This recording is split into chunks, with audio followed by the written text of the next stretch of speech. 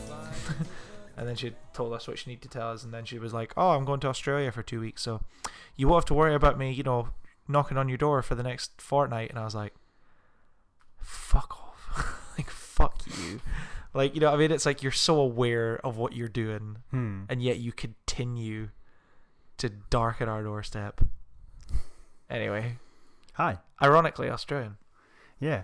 And that's Danny, where great neighbours come from.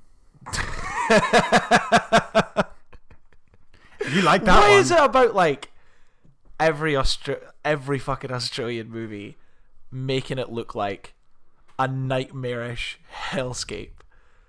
Like, I'm thinking of, like, Mad Max, The Rover, Wolf Creek, this. Like, just a downpour of bad times.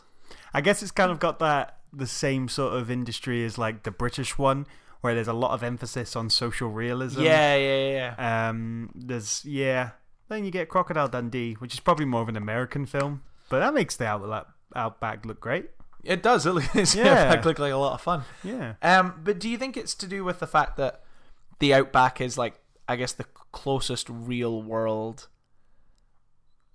place we have to, like, your sort of traditional apocalypse-y looking place, you know what I mean? Yeah. Like the kind of just desert, Well, it's kind for of miles on end, I mean, killer animals roaming the lands. deserts do attract this idea of death, don't they? They certainly do. Because there's a severe lack of Because water. people die there. Yeah. There's a severe lack of water in a desert. So it's like a bad place for us to Yeah. Because I need water. That's always what they're after in apocalypse movies, isn't it? Yeah. Always after that sweet H2O. I mean, if it was like a lush land where there was ponds everywhere, you'd be like, yeah, this doesn't seem too Would be bad. as good. This is actually alright. But I just think it's like, because obviously Mad Max and The Rover are both post-apocalyptic films set in Australia. It's like, man, as if it wasn't already a hard time being in the apocalypse, but we also have to be in the apocalypse in a place that is already hot and already deserted and already full of deadly creatures. I mean, they literally used to use it as a prison. Yeah. The whole island was just one big prison. Is that a trait that was born out of Mad Max, like the apocalypse world being very sandy? Is that from Mad Max? Oh, I don't know. Is there anything that predates We'd have to it? deep dive into apocalypse movies. Because I don't have time for that, Danny. I don't know about you. I can't think of any earlier apocalypse films that featured deserts, but then Mad Max is like fairly old. But then the original Mad Max, the first Mad Max, is such an odd film because it's not quite the apocalypse yet in the first Mad Max. Yeah. It's such a bizarre one, but then it kind of is. But there's still a semblance of sort of order Yeah. in the first Mad Well, Max. he's a policeman, isn't he? Yeah. It's not until you hit Road Warrior where it's the proper, the iconic kind of everything's a but then would desert that now. be because if the apocalypse has never been depicted as a desert before Mad Max, then you would have that sort of like introducing the idea and not 100% commitment, and then the people who made Mad Max 1 going, actually I can really see this desert apocalypse working, and then insert it all into Mad Max 2. Because what modern films do we have now that aren't Australian where the apocalypse is the desert? We had the Book of Eli. That classic. Lego Movie Part 2. Topical. You saw that today. I saw that today, and there's a lot of Mad Max parodies in it. Yeah. It's apocalyptic. Like, it's like a... What would you call it? It's like a parody of Apocalyptic World. And of course, as a parody of Apocalyptic World, it's sand. Just a desert. A big desert. A big old desert. So a desert made of Lego. Yeah. Yellow bricks. Is that how they make it? Or is it like the land looks normal and all the buildings are Lego? And the cars are Lego? No, everything's Lego. Because even like when smoke comes up, it's like Lego shaped. I've not seen it. Like the first one. Will Ferrell was made of Lego. Some of the time he was. Not all of the time. I went to see Mad Max in the cinema recently. Yeah. I went to like a late night screening. And we, it was 11 o'clock at night. People were trying to smuggle in some beer. Yeah. But what we didn't anticipate was that there would be security guards on the door. So we had 2 beers in Katie's bag and then 2 beers in my pocket. And they only searched Katie's bag. They didn't search my pocket. Sexism at work, I think. Yeah. It's those women that are stealing the smuggling the alcohol in. It was hilarious though, because you were just seeing like people getting like bottles of wine and stuff pulled out of their bags and things like that, because I just don't think anyone expected to get searched, because when was the last time you got searched going into the cinema? But they knew what to expect. Bunch of people coming at 11 o'clock at night on a Friday to see Mad Max Fury Road, like there's going to be some bevies. Which I feel is in keeping with the film that we're about to talk about. Yeah. The idea of going to whatever... Well, they don't have to go to extreme lengths. It seems to be the one thing that comes to them quite naturally. Alcohol. But, yeah. Flows more than water in this town. Specifically beer. Yeah. And a bit of whiskey, but beer. Some tomato juice, but mostly beer. Were you watching this movie and thinking like, I could go a beer? I was to begin with. After a while, I felt it starts to feel sickening, doesn't it? Yeah, because the characters in this film drink beer so much, it does after a while make you go, actually, I feel I'd be sick of it by now. Yeah. I'm starting to feel that, when you drink too much beer, that sort of bloated feeling of, okay, I feel like a big bowl of beer. Because I don't think they're drinking, I don't think they're drinking good shit. I don't think they're drinking like Crossing the Rubicon. I'm pretty sure that's like bottom of the barrel, just sort of mildly fizzy piss water. Diluted, like basically just gutter water. Budweiser. They're probably drinking Budweiser, the king of beers. Shout out to Budweiser, sponsor. Definitely not a sponsor. We just called you piss. So do you want to introduce the show and then we'll talk about G'day, people of Oh, bloody hell, man. Are you gonna introduce him with the Aussie accent, man? No, absolutely not, because I can't do accents. But I'll say g'day. Is this offensive? I don't even know what No, they're white, so it's fine. Don't worry about it. It's all good. Except the Aboriginals. Well, they're not white. Yes. A lot of racism in Australia, from what I understand. Yeah, well... Doesn't matter, not this podcast. No. This is the Racism in Australia podcast. Let's really get down to it. G'day, people of Peopleton. Welcome to Second Opinion Movie Podcast. I'm your host, Danny Jones, and the Prime Minister of Australia himself. Oh, stop it. It's a fun joke. Scott Morrison. I don't think he's doing a good job. But I don't know. Again, different podcast. Let's go back to our Australian racism or Australian politics Two podcast. Scottish boys host an Australian politics podcast. Do you reckon you could do a better job of being Prime Minister of Australia? Do you reckon you could do a good job? In a word? Yeah. Give me one word. Yes. Okay. I imagine if you campaigned against him, it's Scott Morrison versus Scott Morrison. Head to head? Yeah. I could fucking take him. In a straight up like kangaroo boxing style. It's like I could take him. But which one's the kangaroo? He's Australian, so I guess he's I get. Yeah. I'd be wearing a kilt. I assume it's the same as America, where like you have to be born in America to become president. I assume it's the same situation, right? Or can I just jump out over there like, I don't know. All right, laddies, I'm here to rule your country.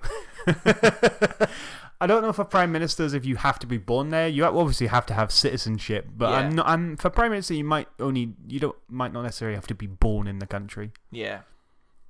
Something that. So okay, we'll talk about the movie and then we'll get into the things we want to talk. Or sorry, we'll pitch the movie. So we just watched a film called Wake and Fright, right, from 1979. This one has been a long time coming. I've wanted to watch this film genuinely for I think maybe a year and a half since I first found out about it. Because, and obviously this isn't the sound point, but I got it. So I had it sold to me as it was kind of like Australia's The Wicker Man, and it was incredibly sort of brutal.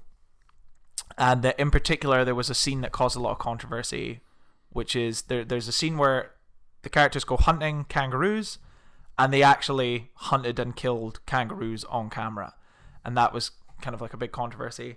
And then also, apparently they just lost the film. Yeah, okay. For like a great many years. So this is something that I found really interesting. That seems very Australian in spirit, doesn't it? Yeah, mate. Here, Patrick, where'd you put that film? Okay, so where did I see it? That's so a terrible film. I don't know the name for an Australian. Patrick. Patrick. What are you thinking of, Danny? So apparently for years, the only known print of the film was found in Dublin, which I don't know how it ended up there. You'd think it would be Melbourne, maybe Sydney, Perth. I figure it's a county, not Yeah. city, but I'll go with it. Another Australian place I can't think of. Melbourne. No, I said that one. I know. So apparently it was only the only copy was in Dublin, and they considered it. I'm reading this mostly off Wikipedia.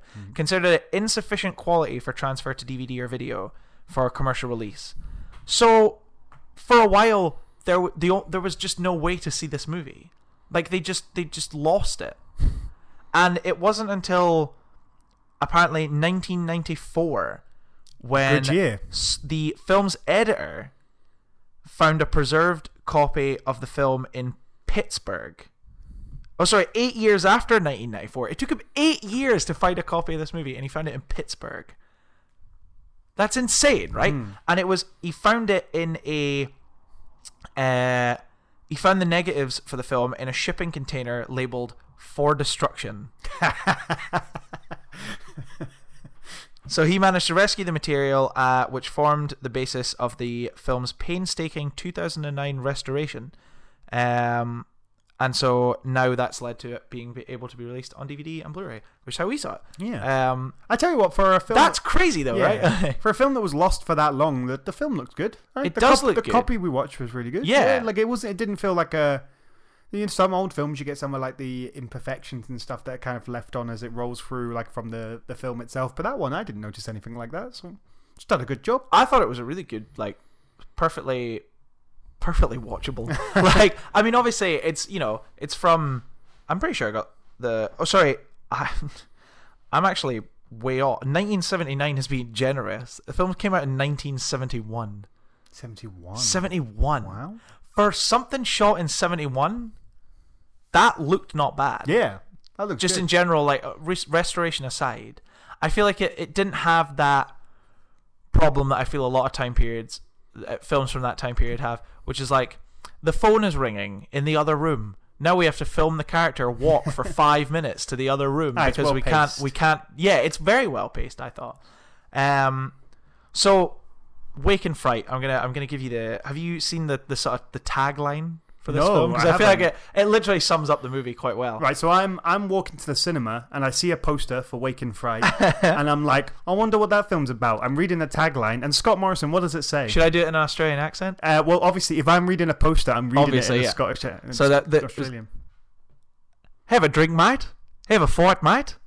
Have a taste of dusted sweat, mate. There's nothing else out here. Ooh. Wake and Fright. Pretty much sums it up, doesn't it? Yeah. That sums up what we've just watched. Yeah. So Wake and Fright is about a school teacher whose name was John Grant. Good job. I am the greatest motherfucker that you're ever gonna meet. Every time he said his name, I couldn't help but think that. What's that? It's a song by an artist called John Grant. Oh. Good for John. So he is a school teacher, and he's teaching in Tabunda, which is an incredibly remote town. Yeah. Which is the funny thing about this. Again, we'll get to all this. I'll summarize the plot and then we'll get. So yeah, he is teaching in this school in this kind of just outback town with not a whole lot in it.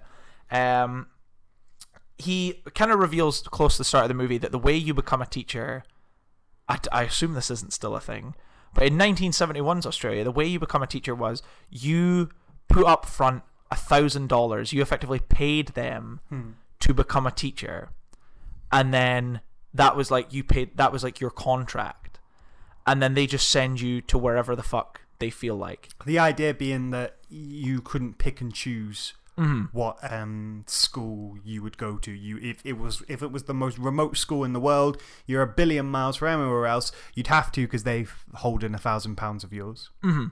Which is it's a strange system. It is. I get it though, because wouldn't want to work in somewhere that remote. Yeah. So how do you get a teacher to work that? So you think you just pay your $1,000 and just hope you get lucky? I guess if you need the job, you just gamble it, don't you? Like Yeah. £1,000 and hope I get a decent place. It's a strange one. But so anyway, he has a holiday. He's got Christmas break. So he decides he's going to go back to Sydney to visit his girlfriend. To catch a flight from Sydney, he has to stop for a night in a place called Bundayaba? But known as the Yabba. The Yaba, which is a mining town, again, just outback. Doesn't seem to be a whole lot going on aside from mining. So he's supposed to stay there for one night. He ends up drinking with a local police officer, drinking heavily. Yeah. Who then, the police officer introduces him to this very simple but very intense gambling situation that they have set up in this town, whereby people will bet hundreds of dollars on what is effectively a coin flip. And so he kind of ends up getting involved in it. And he, puts down a couple of hundred, and he ends up winning crazy money. And so he gets back to his hotel room and he's all excited, and he's like, if I just put this money on, I can make my £1,000 and I can buy myself out of teaching in the fucking middle of nowhere. Yeah. So he goes back, gambles his money, shock horror, he loses. And he is now stranded in the Yaba without a penny to his name. Or I think he has $1 to his name. Because he had to put, for his hotel to get the key, he had to put a deposit down of $1. And then he gets that back the next day, and it's his only thing he has. So the film then sort of follows him kind of stumbling into various situations with various different members of this town. He ends up sort of drinking a lot with a lot of strange people, a lot of intense people. Yeah. Like intensely friendly, where it's like there's a bit where he kind of sums it up towards the end of the movie. We're getting into the end of the movie stuff, but like where he says to the guy, he's like the guy says to him, "I'll come and have a drink with me," and he's like, "No, I'm not drinking anymore. I'm done drinking." And the guy's like, "Why won't you fucking come and have a drink with me?" And he's like, "What is wrong with you people? Like, I could assault you, I could rob you, I could rape your entire family, and none of you would care. But God forbid I turn you down for a drink and I'm the biggest criminal you've ever met." Yeah. Like, that's how intense this place is. It kind of reminded me of, I remember there was a meme floating around at Christmas. Love a meme. There was a meme floating around at Christmas, and it was like, when you go home to your hometown for Christmas, and I think it's like a snapshot from some kind of sketch, but the guy's like, there's nothing to do here except drink. It's very much that feel, yeah. Which I've always said about Aberdeen. Yeah. Like, I'm always like, whenever I go back, we end up just out at the pub a lot, because like there's never usually much else to do. I will never complain about Aberdeen again after watching that movie. So yeah, ends up sort of in various situations, but specifically ends up kind of spending a few days with a guy who goes by the name of Doc, who he's a disgraced doctor from Sydney, an alcoholic who basically lives in a shack in the Yaba and gives out medical advice, not for money, but for beer and food, basically. And so he manages to live there. Yeah, he basically completely free. He kind of says he just lives off like everybody else's generosity. Yeah. So he just has like a fridge full of beer and he's got food and stuff, but it's entirely given to him. Because he says that the people there are hospitable. Yeah. Like, they are all giving people. But like I said, it's like an intense, like a very intense kind of friendliness. That because the first guy he encounters, who's a friend of Doc, he goes into a pub and the guy offers to buy him a pint. He's like, "Oh no, man, I've got no money. I haven't got money to drink." And he's like, "No, I have a pint. I'm not asking you to buy me one. I'm offering you a pint." And he gets so angry, he shouts, and like everybody in the whole bar looks over, and like these two people, all he's doing is offering a pint. He's like so aggressive. It's weird. It's very strange. I wish people would aggressively offer to buy me alcohol more often. Be nice, wouldn't it? It would be nice. Yeah. But it's always like you're at the bar and you're like, well, I guess I'll get my wall out. Oh, what are you having? You know what I mean? I always feel slightly unsettled when someone buys me a drink, and I'm always unsettled until I've got the next round and I've bought them a drink. Yeah, I'm always there's a slight part of me that's like, because there's a paranoid part of me in the back of my head that if I left and I haven't paid for their drink, I'm thinking, do you know what they're thinking right now? And they're thinking, look at that fucking cunt walking out, not buying me tight arse motherfucker. I'm not even a necessarily tight person. I'm just like sitting there going, right, I'll feel a lot better once I've bought them a drink. And once a round system has started, it's fine. Everyone's cool after that. Yeah. So that's kind of your general plot. Yeah. Is your kind of well-educated school teacher ends up broke and stranded in this very intense sort of outback town. I can kind of see where the Wicker Man part came from. It's kind of like it does have elements of the Wicker Man without the Wicker Man stuff. Yeah. Like it doesn't have the same kind of cult paranormal, well there's not really paranormal stuff, but the same kind of cult aspect that the Wicker Man has. It doesn't have that, but I can see it's that isolation, the comparison. Feeling, Yeah. It's isolation very with isolated. These people who live in a very, very specific way. And their world is kind of constricted to this one town, and then you're just this stranger in amongst this world, and they have all these strange traditions that they do, you know, where they play this coin flip game and they drink beer literally they will just drink a bottle in one go and then just move on to the next one, and everyone just buys each other beer and buys fucking shitloads of it, and yeah, just come over to my house in the middle of the day, strange man, and we'll just keep drinking. Oh, you've just woken up in the morning, have you? Have a beer. Yeah. So that's the big thing with the film is like, I think the whole movie they're all drinking. Yeah. The whole time. It's aggressive. That's what I mean when you get to the end of it. Even the best beer drinker will go, this feels like a lot. Which I thought was interesting because I know a lot of people who have been to Australia, and they all say that the price of beer is really expensive over there.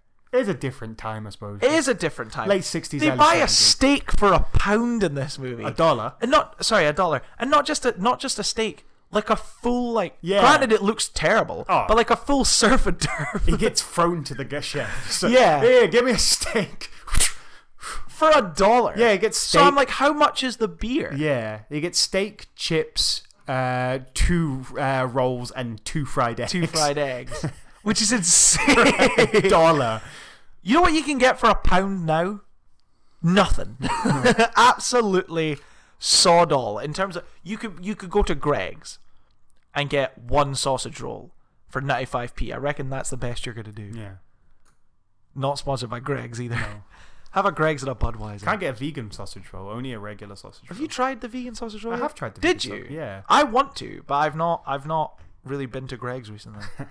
I happened to go in and I wasn't expecting it to be there, and we went in and we were like, yeah, let's give it a try. It's very much distracting very so slightly. You know when you have like a Scotch pie and there's like it's not like spices in like spicy, but there's that taste of spice in it. Okay. That's kind of what the vegan sausage roll tastes like. It's got a bit of a spice to it. It does. It tastes I nice. do want to try it. Yeah, I hate fucking shit. Like, fuck it. I mean, Piers Morgan's let's face it, he's a cunt. He's a horrible terrible person. Yeah, I saw him like spitting it out on TV and stuff. But he said something that annoys the fuck out of me. And I hate when people say stuff like this in terms of vegan stuff. Like, he's like, oh, why would you go into Greg's if you're trying to be healthy? Why would you go to Greg's if you're trying to be healthy? And then people who are like, oh, well, I hear the bloody Greg's sausage roll, the vegan one, I hear it's got 2 times as many calories as the regular sausage roll. Oh, and did you hear about the man who went on a vegan diet for a month and he put on 2 stone? Bloody, if you're on a vegan diet, I'm going to assume it's not for health reasons. It's for fucking moral reasons. So this whole fucking little tirade people go on where it's clearly just all bullshit anyway. But like, I hate that shit because it's like, that's probably not the reason someone is vegan. It's not because they're watching their weight. It's for moral reasons. It fucking annoys me. So when I saw him, like, somebody missed an opportunity by not lacing that fucking sausage roll with something. Yeah. Cyanide. Absolutely. Get fucking Piers Morgan out of here. I want him gone. Yes. Go away. Yeah, I hate that shit. I've started using Quorn chicken now. Yeah? Because I want to use less meat, and I used a lot of chicken, so I'm using like corn chicken now. It's like corn chicken pieces, but also, again, not sponsored by corn, but like a bag of like corn chicken pieces, like £1.50. It lasts fucking ages. Like, Yeah, that's loads, cool. Loads of chicken in that bag. You know how much you get for like how much real chicken you get for like £4? None. Yeah, one fucking breast of chicken. It's not enough. No. Not for a grown man like Not yourself. for a big old boy like me. I need at least a bag. So yeah. So what did you think of this? I really like this film. I also liked it a whole lot. It's not what I was expecting, especially because you were talking about before we'd watched it, like a few months ago, had that sort of Wicker Man angle, and like For a while, it does seem like it's going in that direction. yeah, but like it's Like I thought he was going to be held in the town by, like I thought it was going to be one of those things of like he keeps trying to leave, but things keep happening to where he can't leave. Yeah. But he does it to himself but completely. it's more subtle than that. It's and it's not the townspeople aren't bad people in that necessary sort of cultish sense like the Wicker Man. Yeah. Like it's almost this isolated boredom Yeah. that comes from it, and like John Grant is like now integrated into it, and he doesn't spend that dollar at all, I don't think, and that the whole film, even though he gets food and gets drunk so much, even gets a gun at one point. He's given a gun. Yeah. Like throughout the whole, he still doesn't spend that dollar. It's weird. Because he gets by on the, like that guy said, he gets by on the hospitality of everyone else. But to get by on that hospitality, you have to hang around with these kind of horrible people. Yeah. Just real, like, lowest of the kind of low that he deals with. Like Doc, you know, a disgraced doctor who literally works for beer to, you know, fund his alcohol addiction, and Yeah. you know, people these guys who are going out and shooting a kangaroo in the middle of the woods and then, you know, boxing the wounded kangaroo to death. Like, Yeah. not people who just roll up in front of a bar and just start chucking rocks and stuff through the windows, unprovoked, for no reason whatsoever. Just really shitty people. Yeah. But like you said, when it comes to beer and food and stuff, they'll fucking hook you up. Like, they'll keep you fed and watered. Yeah, it's almost like yeah, it's a very weird dynamic, and it's actually a lot more interesting than I thought it would be. Yeah. Because he kind of gets into it, John Grant. Yeah, Like, he does. He very much he shoots kangaroos. He even like fights one. but he seems at a constant kind of. He does seem at a constant kind of tug of war with himself about whether he's what he's definitely doing is right or conflicted wrong. about it. Yeah. Especially during the whole kind of kangaroo sequence. There's a lot of moments where he's like laughing and loving it and shooting the kangaroos, but then there's other moments where he clearly seems like taken aback by it all. And he'll say to the, you know, they're like egging him on to, you know, like fight the kangaroo, and he's like, it's just a kid and it's wounded. Like, it's not doing anything. But they're just like, no, come on, fucking do it. It's all good. Yeah, I thought that was like really interesting. Well, there's a bit where they go to the bar and they spot a fox and they start shooting at him, and John Grant's the one that gets him. It's like, I fucking got him, and he jumps over to go get the fox, and they're like, don't go. Yeah. And you're like, oh, you just shooting at the fox. You don't Just for the sake of it. yeah, you don't actually. There's no intention. You don't want it for anything. You're just shooting at the fox. And Yeah. John Grant has this weird moment where he's like, he's about to go get it, and he's like, oh, okay. I guess I'll come Like you back. said, it's doing it almost out of that boredom. Just that intense boredom that they must deal with living somewhere like that. so absurdly isolated. What did you think about, like, him as a character, John Grant? I like that he's like. I relate to like his awareness of how imposing he feels. Yeah.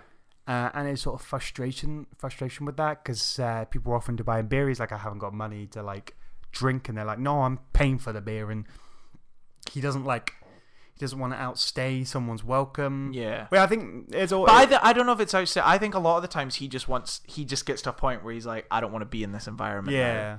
like I need to get out of here. But then it's also that thing of like, where's he gonna go? Like if he leaves this guy's nice house where all these intense people are drinking, like where does he go from there? Yeah, just out into the heat with no plan or place to stay. I don't know whether like if I liked the character. It's kind of hard because he's very trapped. At first, he came off as a real piece of shit. Like at first, when the police officer does genuinely just seem like he's trying to be a nice person, and he's coming off as a real dick towards him. And I'm like, hey man, the guy's bought you like 5 beers. Like, why don't you fucking get a grip? Aye. But then as that kind of goes on, and it's just that relentlessness from the sort of townspeople towards him. That relentless, like, no, come on, like, have a drink, do this, do that. No. It's like, okay, I could definitely see why. Like, he needs to put his foot down. He needs to have like a firmer grasp on this situation and tell these guys to back off. Yeah, it's interesting. I also feel like it's almost no coincidence that he's English, because he does come across as very sort of. Obviously, there's something almost inherent in that English accent where it's trying to be well-mannered and stuff, and then he's surrounded by these sort of very, very burly men, very like quite manly men, just chugging back beer and like hassling the women a bit. What we like. Is that line in it? Where what was it?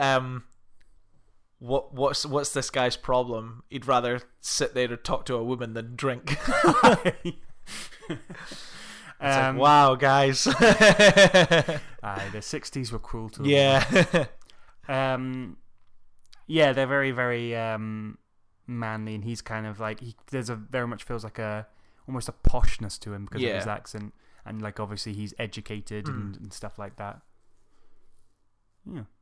Yeah, I did like him. Like I said, I like the kind of conflict that seemed to be going on the whole time. Jump into the ending. Like, did you? At the end, he tries to hitchhike. Yes. Well, so he has a kind of sort of a weird interaction with Doc. Yeah. Where I guess it's meant to be. Are they trying to imply that Doc tries to come on to him?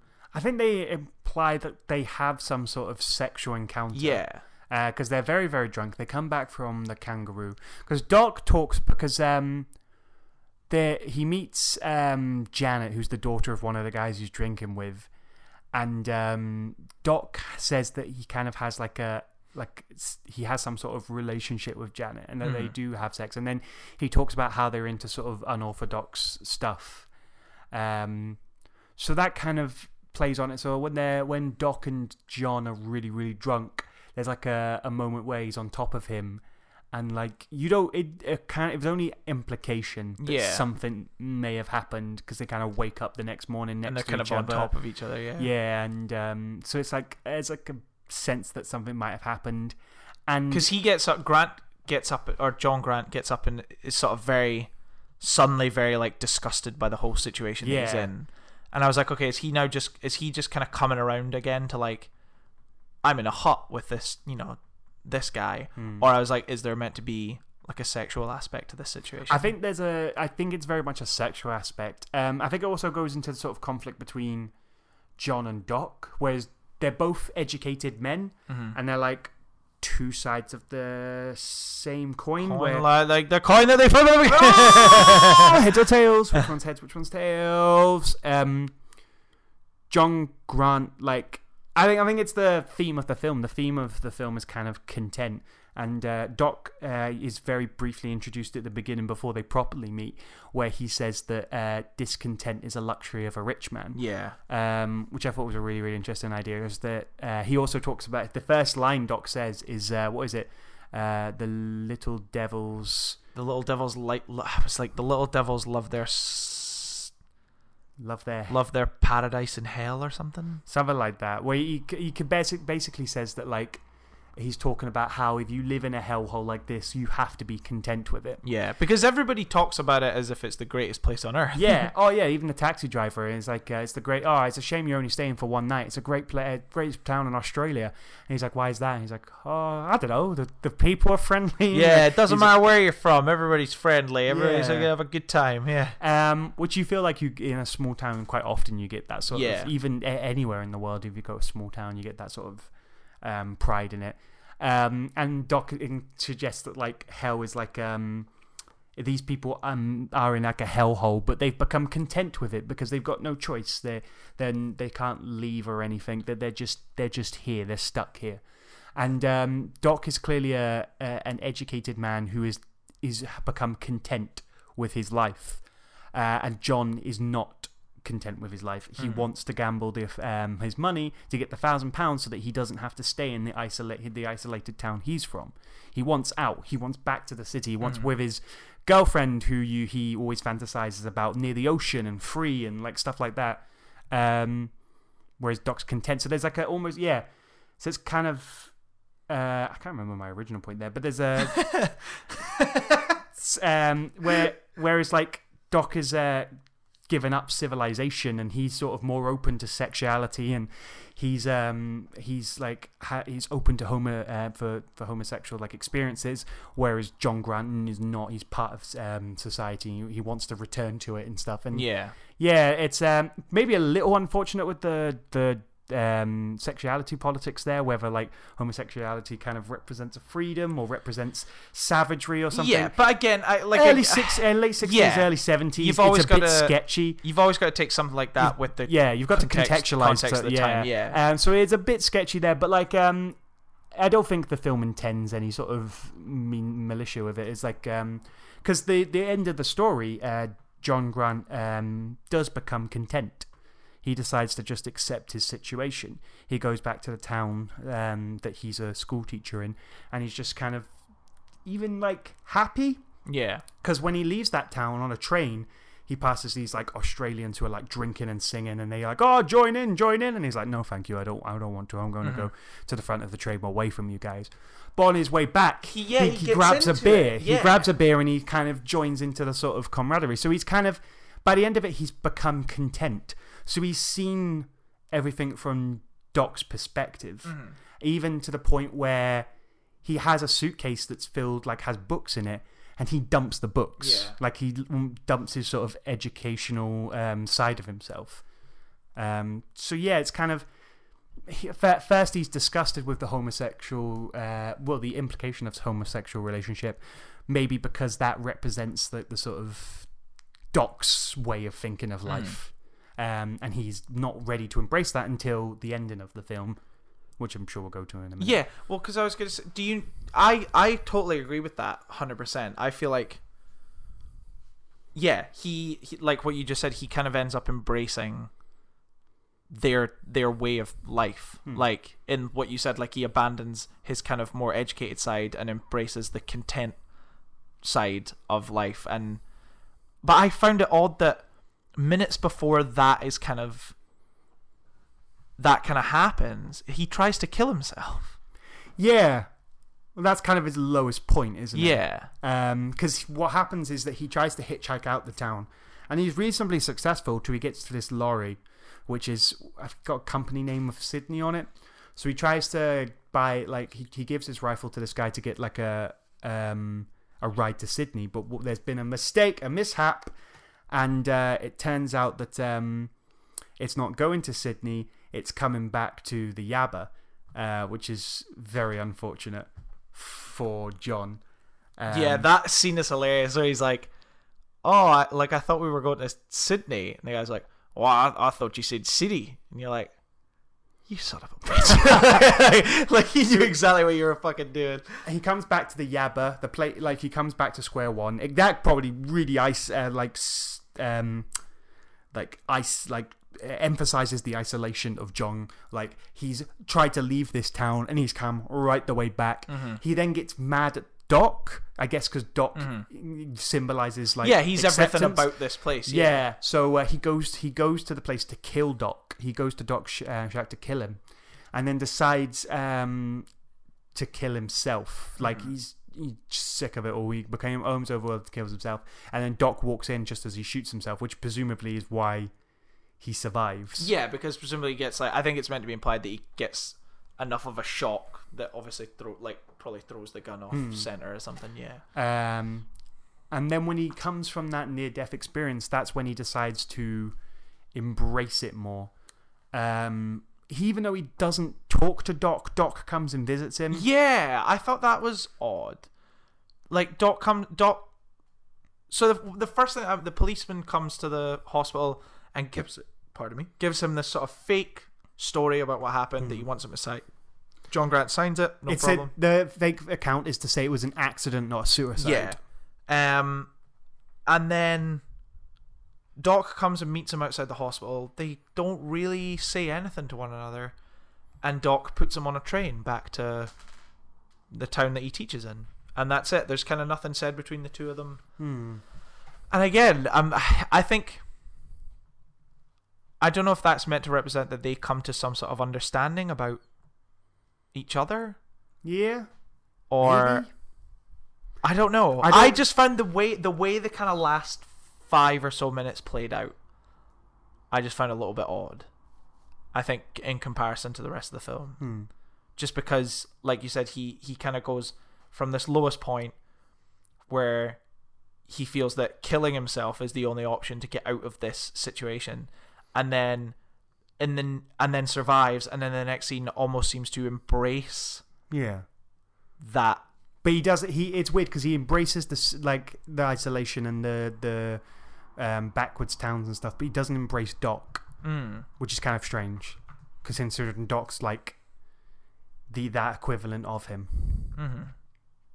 Yeah, I don't know what that's all about. Why he still rejects Doc, but he kind of embraces Doc's ideology. But maybe we're just reading into it wrong? No, I don't feel like... I feel like he does become content at the end. That's why he takes the beer on the train.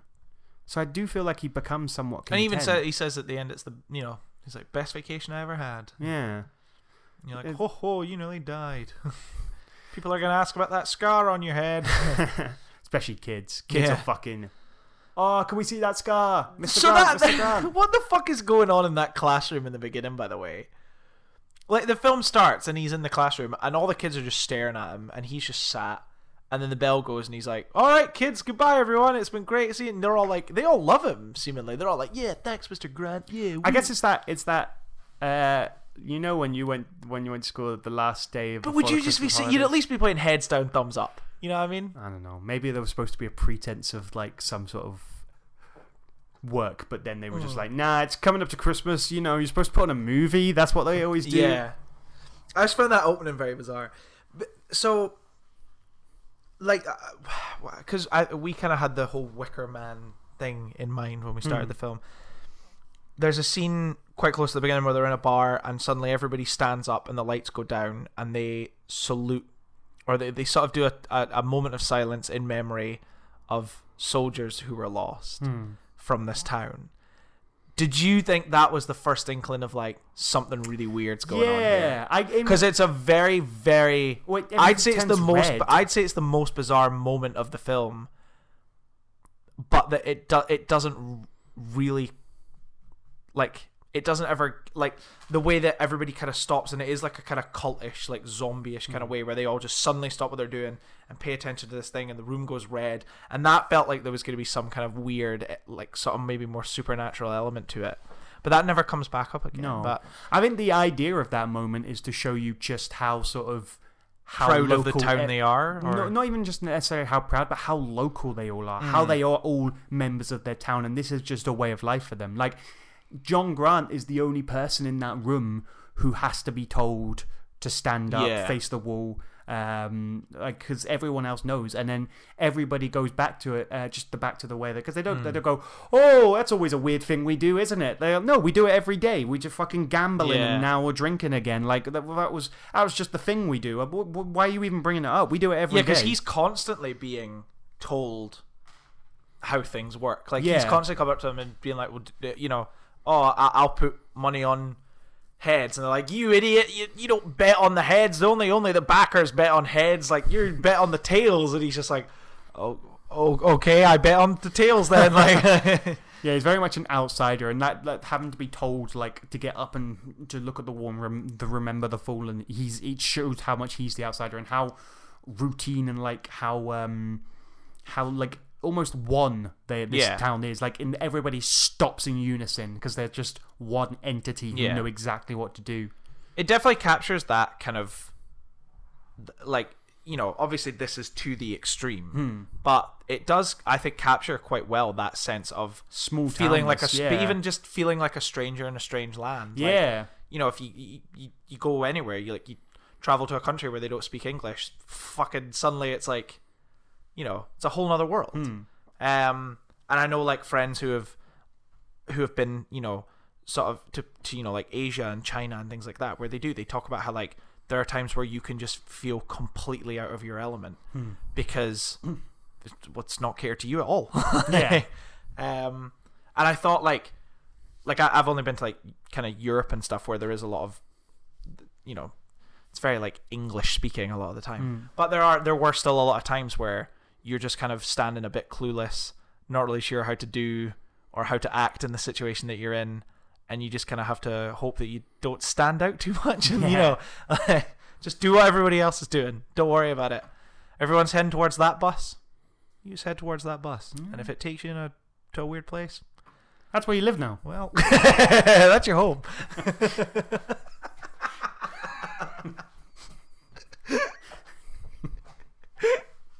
Hope you brought your sleeping bag. When I was in Spain, there was I found a piece of land. You could buy a piece of land for 7,000 euros. And I was like, I could get 7,000 euros together. 7,000 euros and then buy like a tent. Yeah. And just live off the land in Spain. And then slowly build yourself a little hut. Yeah. And then a house. Yeah. And then a mansion. Yeah. Then a town of your own. And my own town. And then I'll get like, what is it in America where you like declare yourself a micronation. Yeah. Declare yourself a micronation. Within Spain. Scotland. 2 T's. Not to be mistaken for any other. Not to be mistaken with anywhere northish. No, this is an independent country. We have that at least. 2 T's. Did you see that? 2 T's and an S in the middle. Oh, I'm sorry. I'm afraid this is Scotsland. I think you want Scotland. It's a common mistake. It's a common misconception. Yeah. We're actually just a white cross with a blue background as well. But it's like an up and down cross.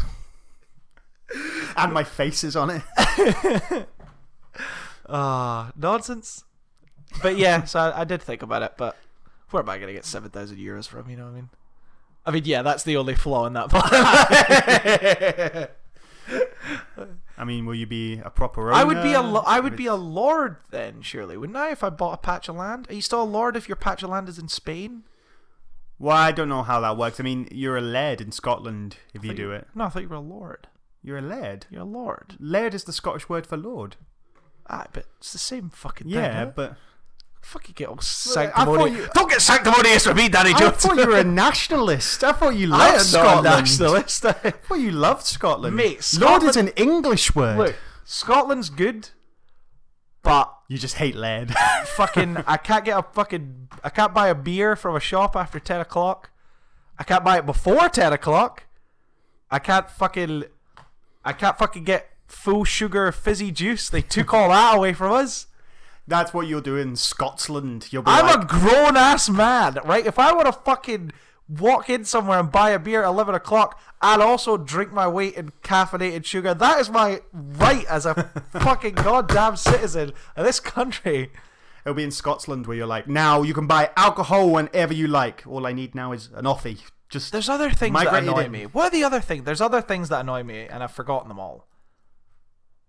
But Scotland's it's a great country. I love it. Best country in the world, but it's a pain in the arse. For a country full of people who pride themselves on how much they drink, they sure make it fucking difficult.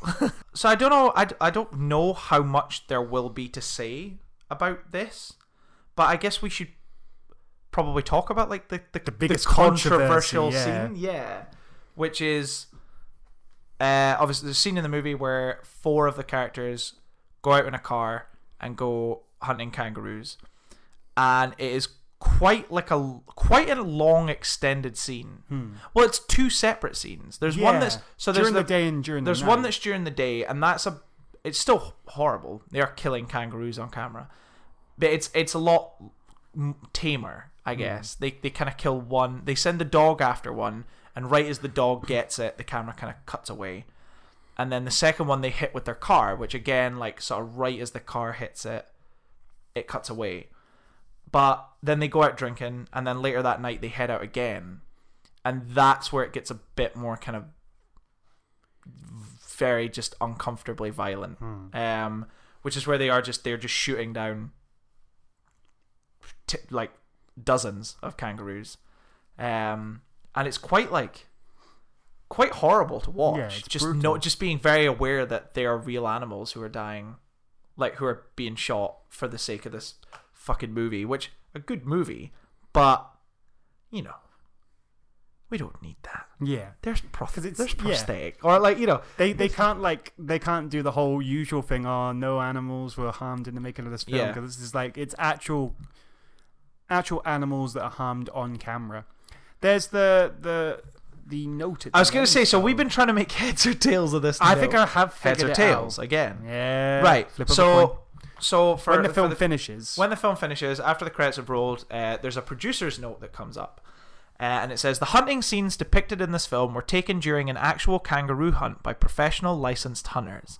For this reason, and because the survival of the Australian kangaroo is seriously threatened, these scenes were shown uncut after consultation with the leading animal welfare organisations in Australia and the United Kingdom. Now, I'm struggling to wrap my head around that, because it makes it sound like they've said, yeah, you know what, the Australian kangaroos, you know, they're seriously threatened. The survival of them is seriously threatened. So, you know, if you're going to fucking kill all these kangaroos, you better make it worthwhile and show them all in the movie. Yeah. Well, for the start, it seems like the original idea is that the hunt is going to happen anyway. So what they've done is just filmed it. Yeah. So like their filming is more incidental. Okay. So at least in that not very great sense, it is kind of more they're not killing kangaroos for the film. They're just filming kangaroos that were getting killed anyway.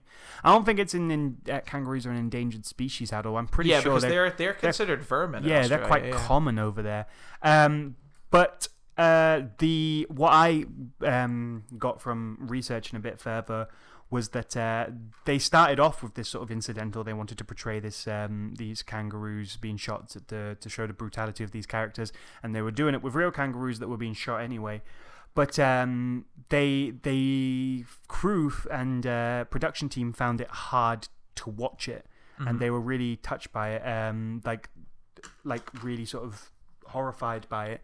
And they even, I've read it somewhere, faked a power outage to stop the shooting. Really? Yeah, to try and make an excuse to stop the brutality of it, because apparently the guys were getting drunk, the professional were getting drunk, and it was getting out of hand. So I read that part as well, and I was going to say, I feel like nothing seems more in keeping with this film than the hunters were getting really drunk. Yeah. And they started to miss. They're the real life versions of what this film's trying to portray. It describes it as it was becoming an orgy of killing, and the crew was getting sick of it.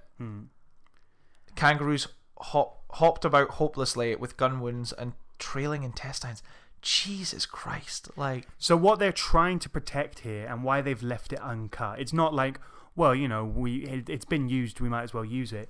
It's more that, according to this, it's closing credits suggest that these are disturbingly confronting images were kept uncut as a deliberate statement against licensed hunting of kangaroos. So the idea, I guess, is that they want to show the brutality of it to encourage people not to do it.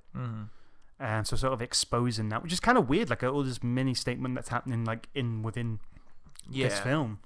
But they were like, no. But it's quite an odd way of doing it because it in the context of the film, it does seem like it's kind of reveling in the violence a little bit. Not in like a, oh man, how fucking crazy is this? But like, obviously the characters who take John Grant out hunting, they're loving it. And John Grant, for a lot of it, seems to be enjoying himself as well. He seems to be finding the fun in it. So I don't know. It's quite odd. Yeah, it's especially because Doc's there. But then I guess if you're making them out to seem like the sort of fucking kind of people who would go out and hunt animal, would go out and hunt kangaroos, then I guess it does make sense because it's weird. I feel it feels like it wasn't their intention to highlight how badly these kangaroos were treated, but while they were there, realizing that it was horrible, and they wanted to portray that in the film so that it would stop other people from going out and doing it. Yeah, it's weird. It's it makes me think because there's a scene in Crocodile Dundee where they are shooting kangaroos. I'm just trying to double check. Yeah, because Crocodile Dundee is an 80s film. That's what I thought. So I wonder if that had any influence on that, because there's the scene in Crocodile Dundee. There's these people in the night, and it feels very similar watching it, and they're shooting kangaroos, and then quite comically, Mick Dundee, like he gets hold of one of the kangaroos that have been shot, and they come across this one, and he props up with a gun in his hand. The kangaroo's hand, and starts shooting back at the hunters. Okay. The idea, and the hunter's like, oh fuck, he's fucking shooting us with a gun. I wonder if that is any response, like, is any way influenced by this film. I don't know, because I wonder if they would have even seen this. But it's not too long afterwards. Yeah, but it doesn't seem like anyone saw it at the time. It seems like a film that has gained gained notoriety later. But did it maybe have more of a in Australia? Yeah, in Australia, where a lot of people who worked on Crocodile Dundee have seen it. Yeah, because it's very much an anti-shooting kangaroo. Maybe moment. I guess you have to imagine that kangaroos are in abundance in Australia. Like, it must be a topic of debate. Yeah. Because presumably there are a lot of people who just go out and shoot them, and there's a lot of people who strongly disagree with that. We obviously don't see that as much because we don't live there. But with the similar thing here with the fucking fox hunting and stuff. Well, there's certain species where they're usually hunted on the purpose that it helps the species, which is not really. That's a hard justification to go down, and I'm not sure how true it is for certain things, but like certain species, like, they populate so much that like it depletes their obviously natural resources, their food and stuff, so it helps. But so it must be a really hard debate to have over there, and aided by this film that shows just how brutal it is and horrible. And kangaroos are quite obviously known for being leapy, and it's really hard to watch, like, because that's the image you're seeing. You're seeing they're shot like in a leg, and they're like trying to balance, and they're leaping around, and it's quite disturbing. Like, it's very frantic the way they're reacting to the gunshots. Yeah, it was really disturbing. I was glad when it was over. Yeah. Like that. It is really a weird addition to this film, because it almost derails the film for a second to have their own sort of like sub message, because you become very focused on because it is a long sequence. It's like 10 minutes long. Well, that's what they're saying. The producers know is that it's been left uncut for a reason. Yeah. And that the animal welfare of Australia and United Kingdom have agreed that it should remain uncut to show how brutal it is. Yeah, I would agree with that though. Yeah, I wouldn't. Yeah. Well, I get it, because it's never going to be as uncomfortable as Irreversible. So no.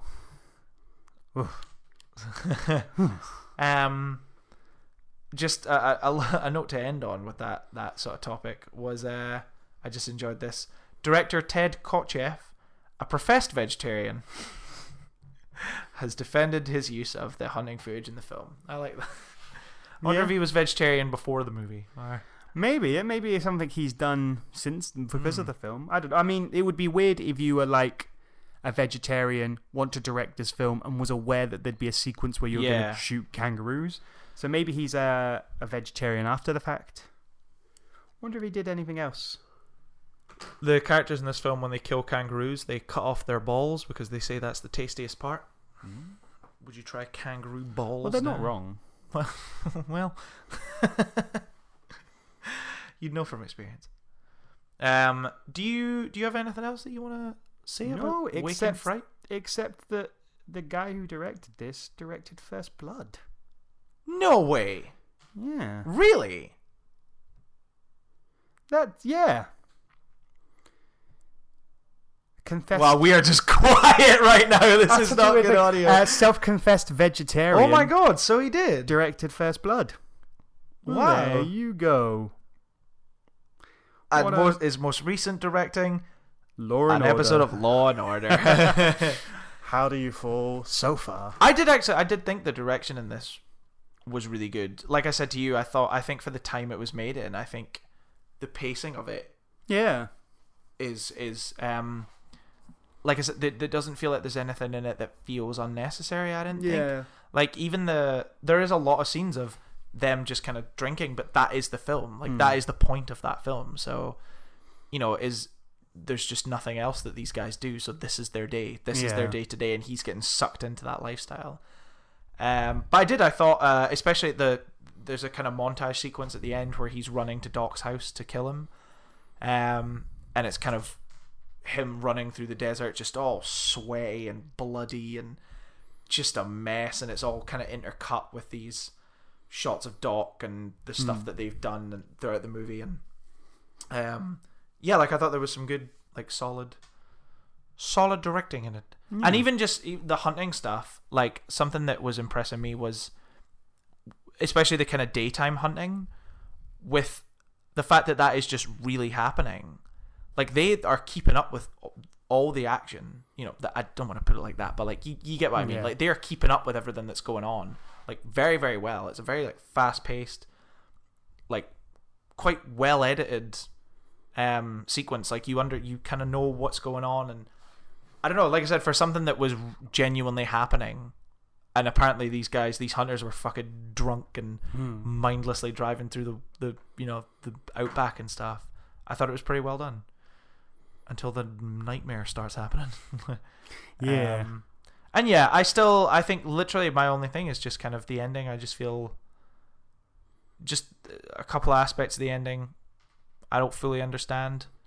Maybe if I read into it more, like I'll get more maybe of an understanding of it, if you were to rewatch it, you might get more of it. Yeah. I guess it's weird that like the idea that if he does try to accept Doc's philosophy of like how to deal with like and to be content, it's then weird that they're depicted as such bad people, and such heavy drinkers, and also like such obviously with the brutality of the kangaroos and stuff. It's like, it's a weird sort of like, is it him accepting the content of his situation a good thing? Is he becoming more like Doc, but that's a bad thing? I don't know. It's weird. It is weird. I would definitely recommend it though, if you can like stomach that kind of film, that kind of just uncomfortable, like feeling uncomfortable for about 2 hours. Yeah, I would definitely recommend it.